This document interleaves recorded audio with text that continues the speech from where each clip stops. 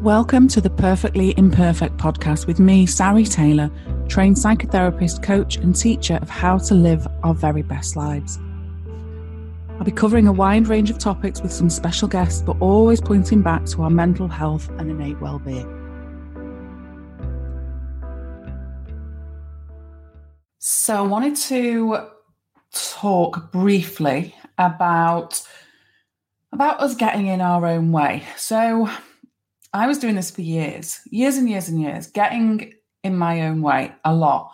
And even though I would achieve a good standard of, from people looking outside would think, oh, she's doing well, she's achieving things, she's getting on.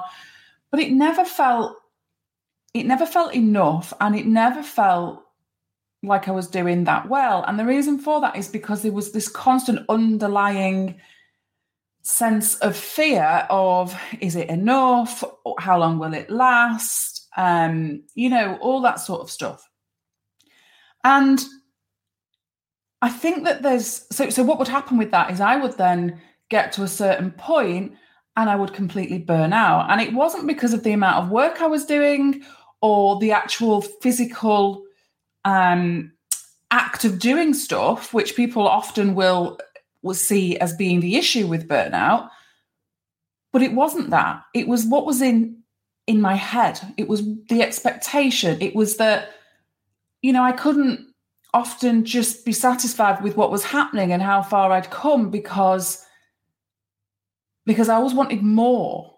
And I always felt like I was able to do more, but I was just stuck in this kind of just this frozen place, really, of waiting for something, waiting. And so when I look back, what I was waiting for was motivation, was for the fear to go away, for the discomfort of whatever anything would bring to go away.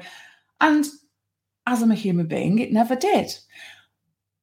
So things like motivation, motivation is made up. It's not a thing that we can grasp hold of. It's not a thing that we can go to the shop and buy. It'd be quite good if we could, wouldn't it?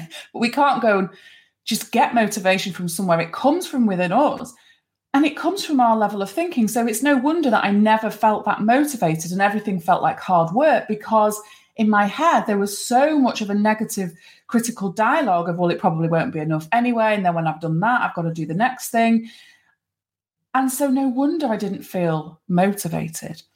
And the thing is, we don't need to feel motivated. It's just an illusion.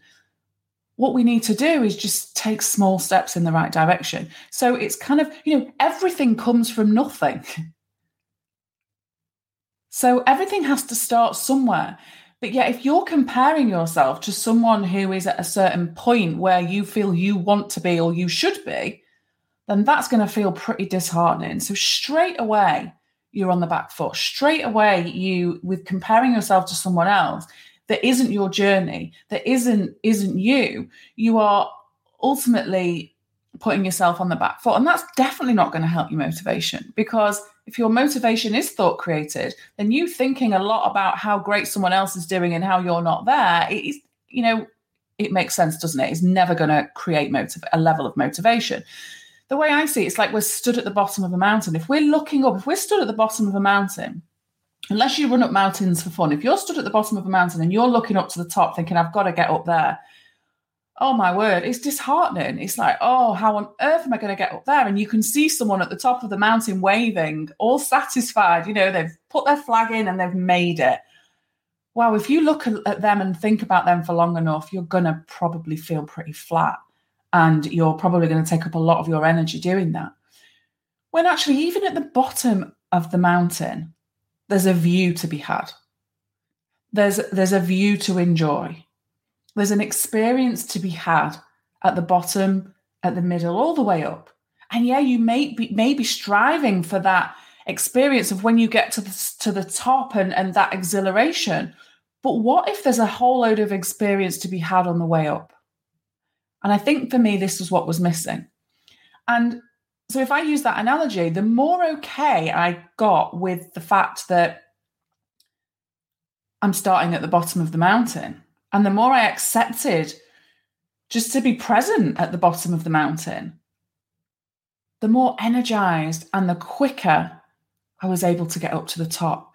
And so what stopped happening for me is I wouldn't get just near the top or get to the top and then literally be flat out, burnt out, thinking, oh my goodness, I now need to hibernate for 3 months because I've exhausted myself.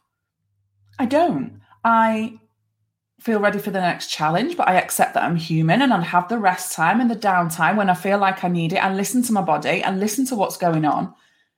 And then I get on to the next thing. It's not all massive highs and lows for me anymore. It's much more consistent. And I enjoy the journey all the way along because it's mine. I know some people hate that word journey, but it is. It's an adventure or whatever you want to call it. Sometimes it's hard and challenging. But actually, for me, it's about how we see that view from down at the bottom of the mountain. It's how we handle the fact that we'd quite like to be at the top, but actually there's a whole big trek in between that doesn't have to be agonizing, relentless, constantly watching who's ahead of you and how well they're doing. We can enjoy that view all the way up. We can do that. We really can. And so I just wanted to share that because I know I compare myself to other people. Other people will compare themselves to me. And when we look at other people, we're only ever seeing them through our eyes and our perspective. So we might think they're doing great. And, you know, from down at the bottom of that mountain, it looks like they've achieved the best and they're so exhilarated. And for all we know, they could be sat there thinking, I'm never, ever doing that again. That was horrendous. And I'm not enjoying this. Like, we just don't know. So the only thing we can be sure of is how we feel and our experience of it. So that's all we can focus on. That's all we've got, guys. Like, that's literally all we've got. And it's enough. If we accept it and allow it to be enough, it's more than enough. So I just wanted to talk about that. I've recently been doing a fair bit around this, and I have created, or it's not quite finished, but created a little bit of a fun quiz around, are you getting in your own way? The answer is probably yes, because most of us do. And then with some ideas of steps that we can take or things that we can see that will help us to see things maybe from a slightly different perspective. So that will be going out probably in my next newsletter. So if you're not already on the weekly newsletter, I missed one this week. Apologies. I'm certainly not a spammer. You're lucky if one comes out once a week, but this will come out in the next newsletter. So I hope that was helpful, and I will catch up with you all very soon.